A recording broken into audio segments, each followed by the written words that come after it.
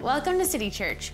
We are a biblically based, relationally driven, spirit-led church, encouraging everyone to follow Jesus, grow together, and serve others. We're excited to share this sermon with you today, and you can always find out more about us online at citychurchseville.com.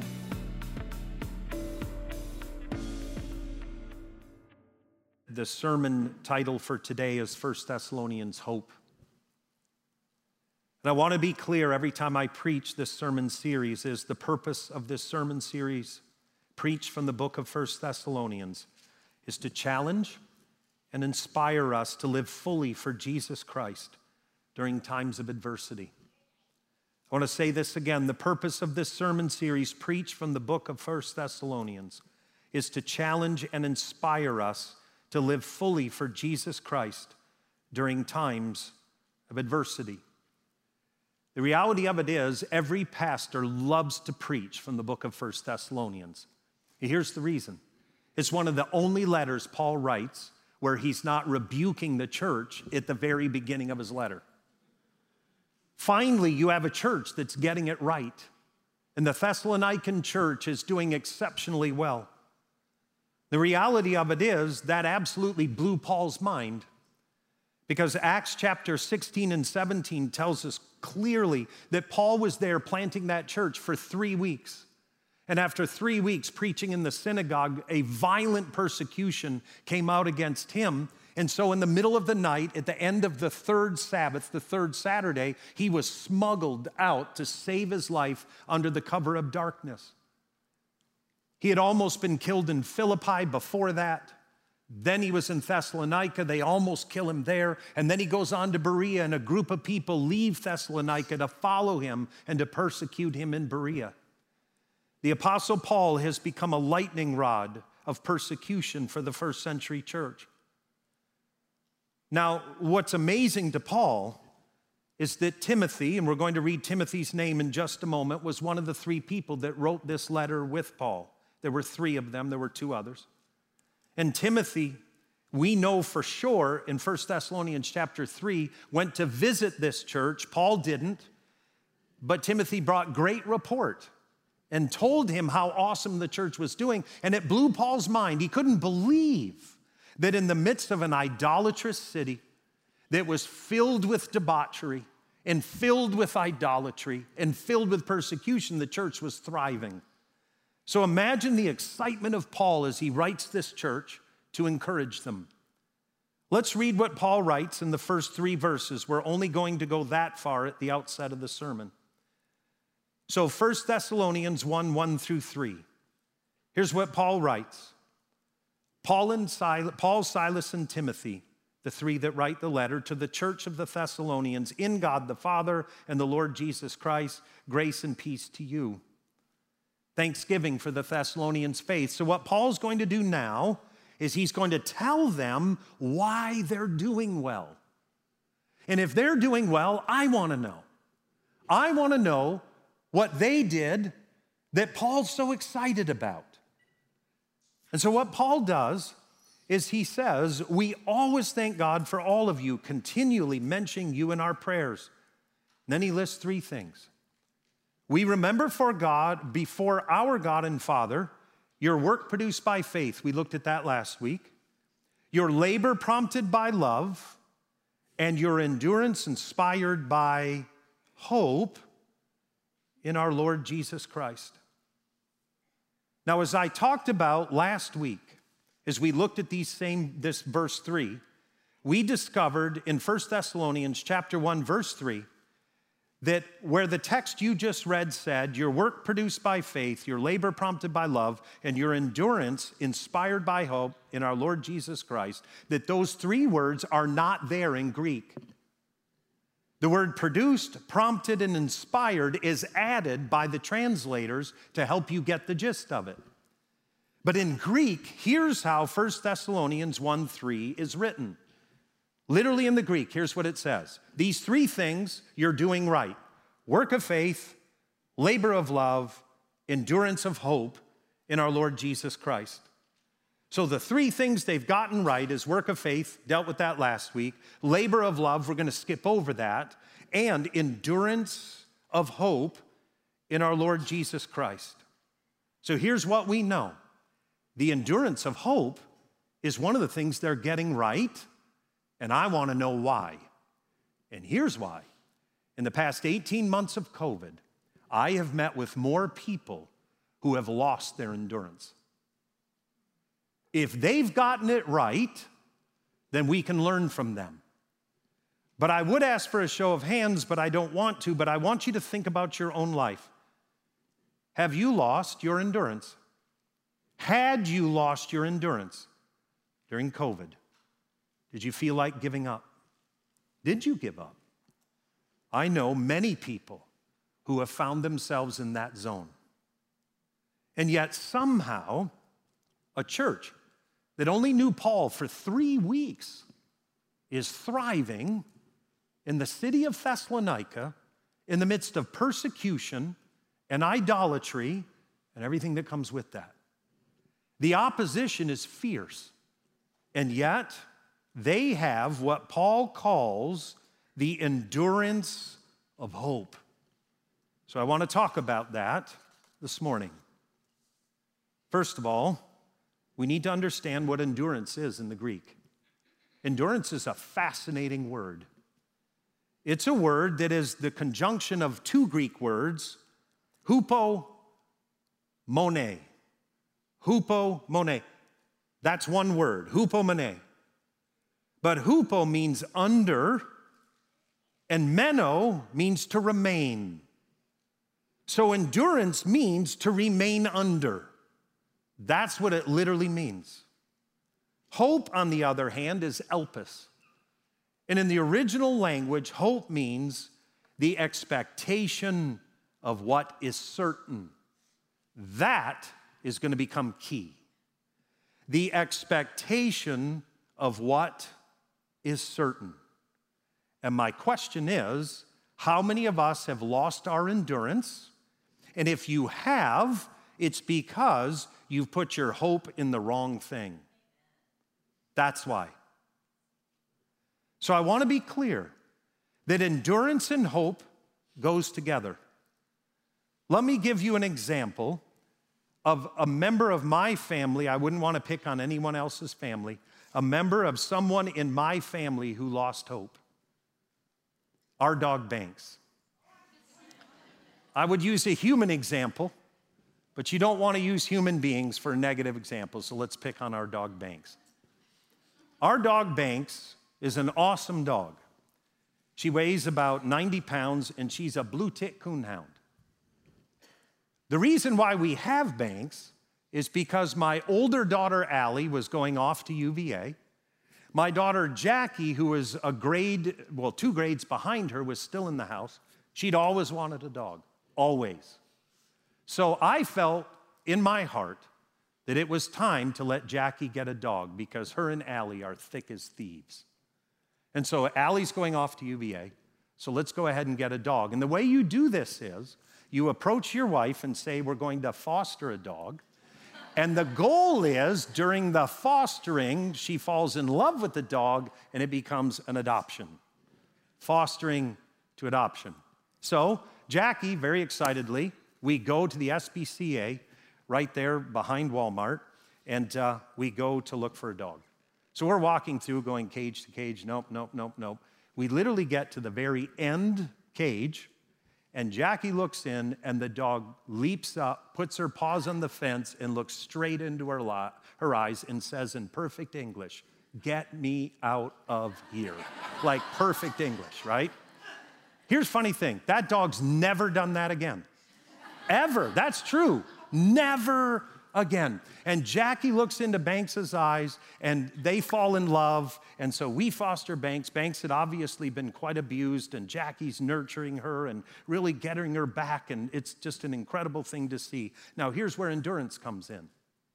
I was raised on a farm with German Shepherds. German Shepherds do what you tell them to do. Blue tick coonhounds don't. Total different dog. So we, as the crow flies, live about 2.5 miles from here, and we live in a neighborhood, but we have deer in our front yard almost every night.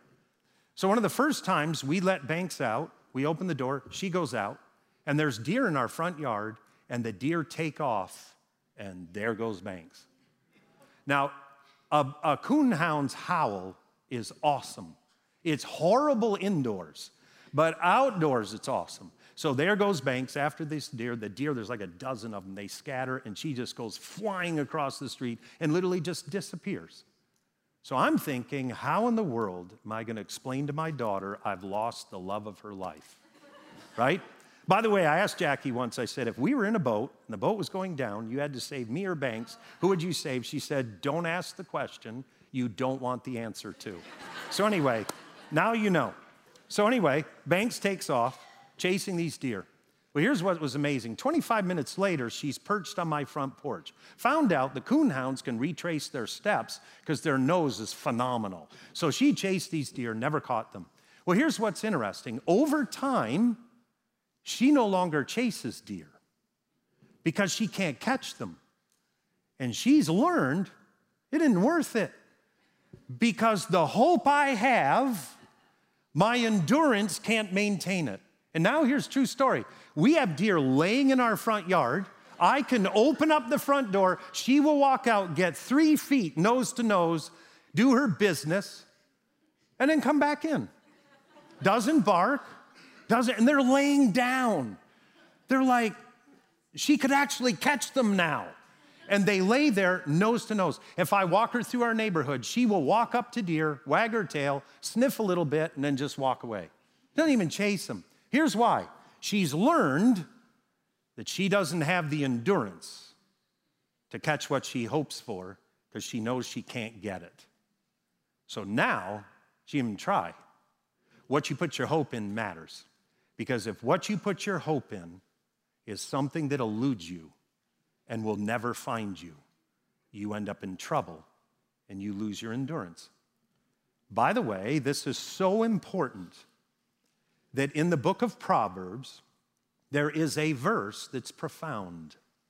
Proverbs 13:12, here it is. Hope deferred makes the heart sick, but a longing fulfilled is a tree of life. That is shocking, because do you know what the tree of life is?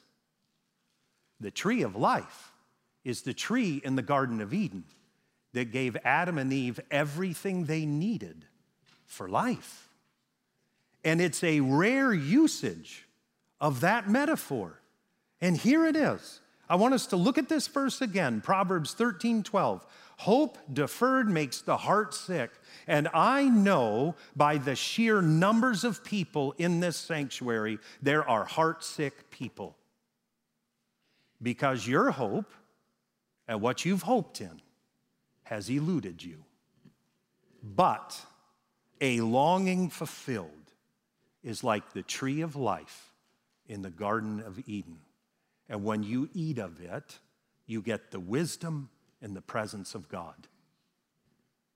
So, recognizing this, I understand that Paul looks at this church that he pastored for 3 weeks, and he says to them, you're doing endurance of hope right. You've got it. Blows his mind, but they've got it. When it comes to endurance of hope, they're not like Banks.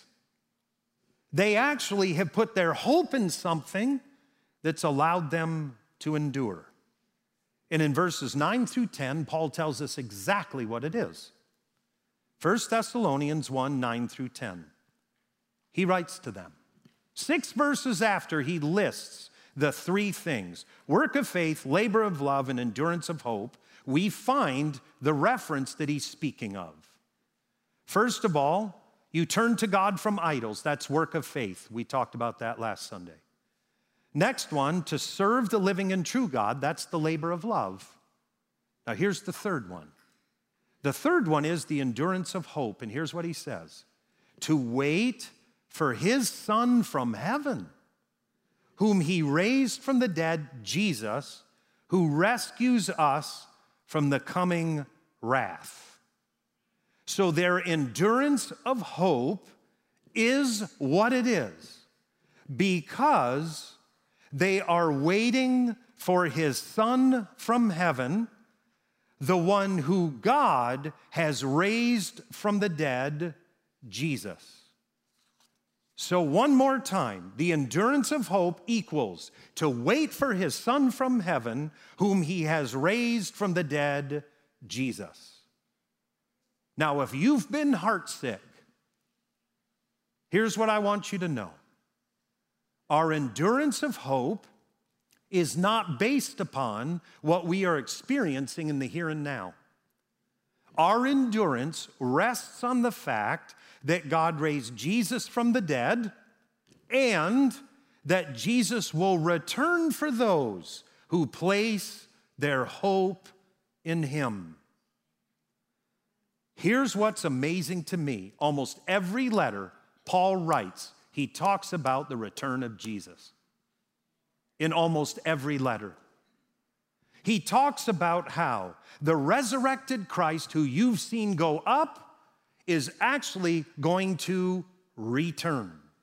And when he does, he will rule and reign, and all things will be as God intended them to be. It's called the second coming of Jesus. And what I know is we live in a world that never thinks about this. But in all of Paul's letter and in the ministry of Jesus, this is a key factor for our hope. Now, what amazes me is that the Apostle Paul, as he is writing the church of Thessalonica, is telling them your endurance of hope is based in the one Jesus resurrected, or God resurrected from the dead, Jesus, but also you're waiting for him to return.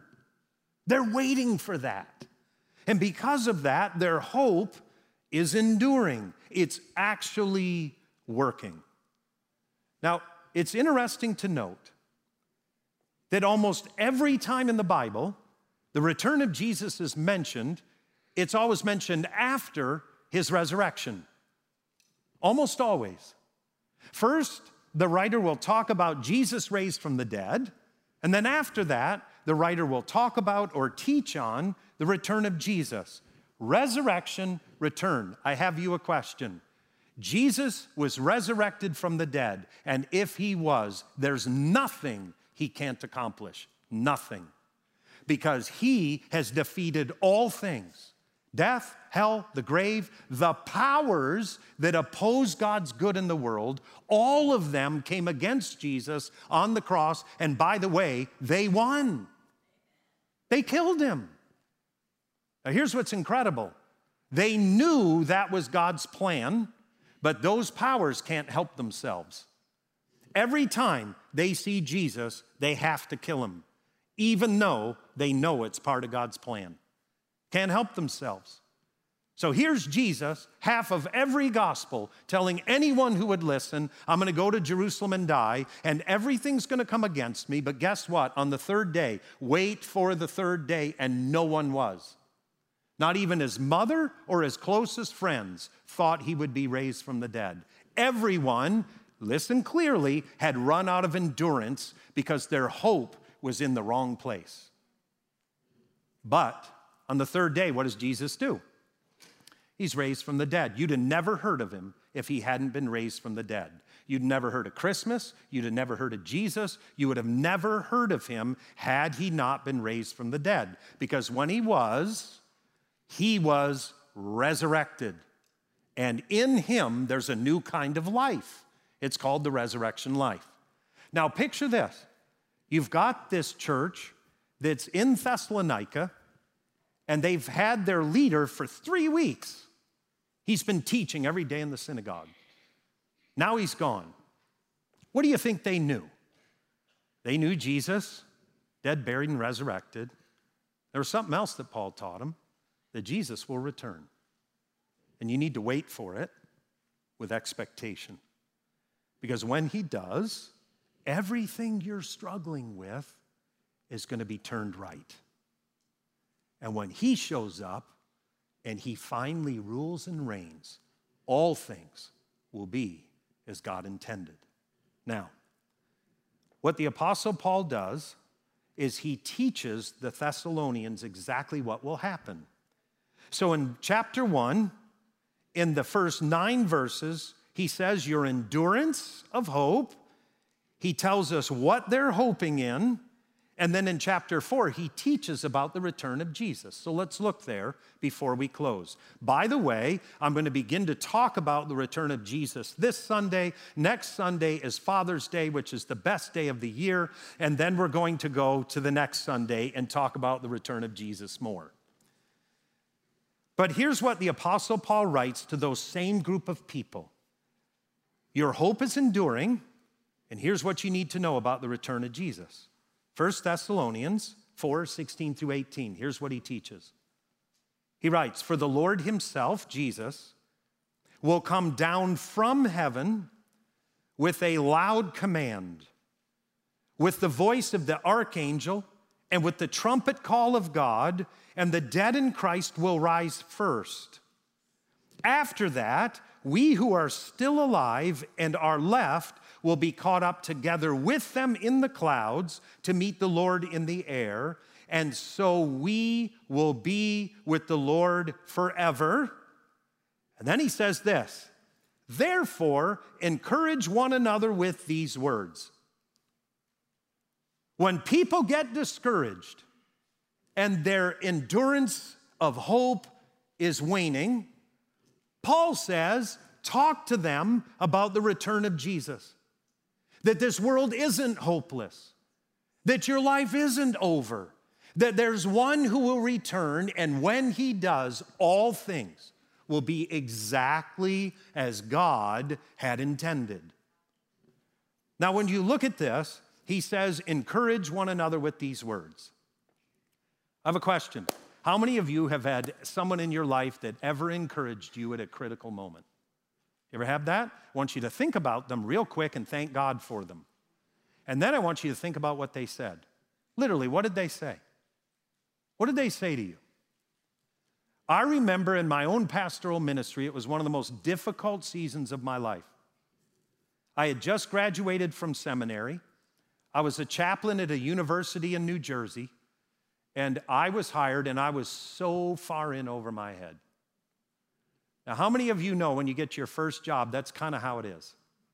You're just in it. By the way, if you've just gotten your first job and you feel in over your head, welcome to the world all of us lived in. How many of you know that are older that that's absolutely true? As my dad said, you fake it and make it and then pray. Now, here we are, and I'm there at this university, and I'm in over my head. And we had this real quirky thing that the team that I was serving with would do at times. And what they would do is they called it an encouragement party. And they would put a piece of tape on your back and a piece of cardboard or very stiff paper, and everyone would come up behind you and they would write what they appreciated about you on your back. Has anyone else ever gone through that? Am I literally the only one? Anyway, so they'd write stuff, and all of mine always began with the same thing, I like your tan. Well, let me explain something to you. This is genetics. It's not something I do. I get a tan shoveling snow, so that's not encouraged. You know what I mean? Anyway, so after that, people would write things, and, I'd been at it about 9 months. And there was a lady on the team by Mary Lou Hartway, and I'll never forget what she did. I was over there looking at the piece of paper. No one in the room knew I was discouraged. And here's what she said to me. She said, Pete, I've noticed something about you. And I said, Mary Lou, what's that? She said, I've noticed that you're the type of person, and it's really rare, who can walk up to anyone and introduce yourself and ask them how they're doing. She said, you don't care who it is. And I had never noticed that about myself, ever. But I had no problems with walking up to President Shapiro at Princeton University and saying, hey, I'm Pete, how are you doing today? I mean, what's he gonna do? There's nothing he can do. And at Princeton, we had famous people that will walk across the campus all the time. And if I saw a famous person, I thought, why wouldn't they want to meet me? Have you ever thought that? Like, I'm pretty cool. Why wouldn't they want to meet me, right? So I would go up there and I'd just say, hey, my name's Pete. I serve as a chaplain here. And they'd go, oh, man, great to meet you. And then sometimes I'd say, you want a tour? And they always said yes. And I'd give them this great tour of Princeton University, a lot of historical stuff, just amazing. But anyway, she said to me, she said, Pete, I've noticed that about you. And let me tell you, when she said that, that changed me. I had never known that about myself. I'd never known that. I'd never seen it as a strength, ever. And when she said that, something clicked in my soul because I was an introverted farm boy that lived a relatively isolated life. And in ministry, you gotta know how to approach people, right? I hate to say this, but ministry is about people. And you're one of them. Right? So the idea was when she said that, I was so discouraged. And when she said that, I actually thought to myself, wow, God really has transformed me to where I can do this. Because I was an isolated, introverted farm kid. And if I had met President Shapiro then, I'd have ducked and run. And yet now, and she saw that word of encouragement transformed me. But here's what Paul says to the church of Thessalonica. When someone and their endurance is hope is gone, you want to go to them and encourage them with this. The same way Jesus was raised from the dead, the same way Jesus was resurrected, he will return. And so if you're discouraged and your endurance has waned, it's because your hope isn't in that.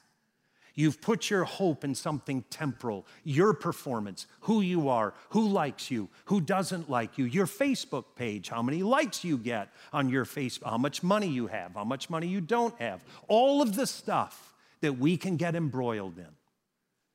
What the Apostle Paul is teaching us and really commending the church of Thessalonica is when someone's endurance has run out, refocus them. Keep your hope on something you can trust in, and if he's resurrected, then he can return. Would you stand with me as we close?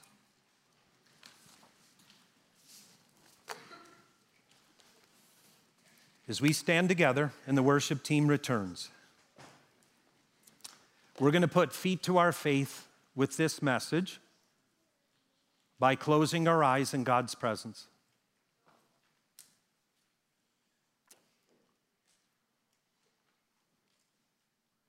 Have you lost your endurance? Are you like Banks in life? Where you don't even run anymore. You don't even chase. Because the hope is gone. It's been put in the wrong thing. If you've lost your endurance, whether in a marriage, in a job, in your studies, and whatever it is, I want to encourage you. Put your hope in something that is certain. And the resurrection is certain. Not only that, know that as certain as Jesus is resurrected from the dead and now seated at the right hand of the Father, that there will come a day where he will return as the earth's king, and he will establish his kingdom and its rule and its reign. And although it's the upside-down kingdom that we're called into, his kingdom will turn this world right side up. Put your hope in him. His resurrection is called the hope of glory. It's something you can trust in. You can set your life on. You can rest your faith in. He is resurrected, and he will also return.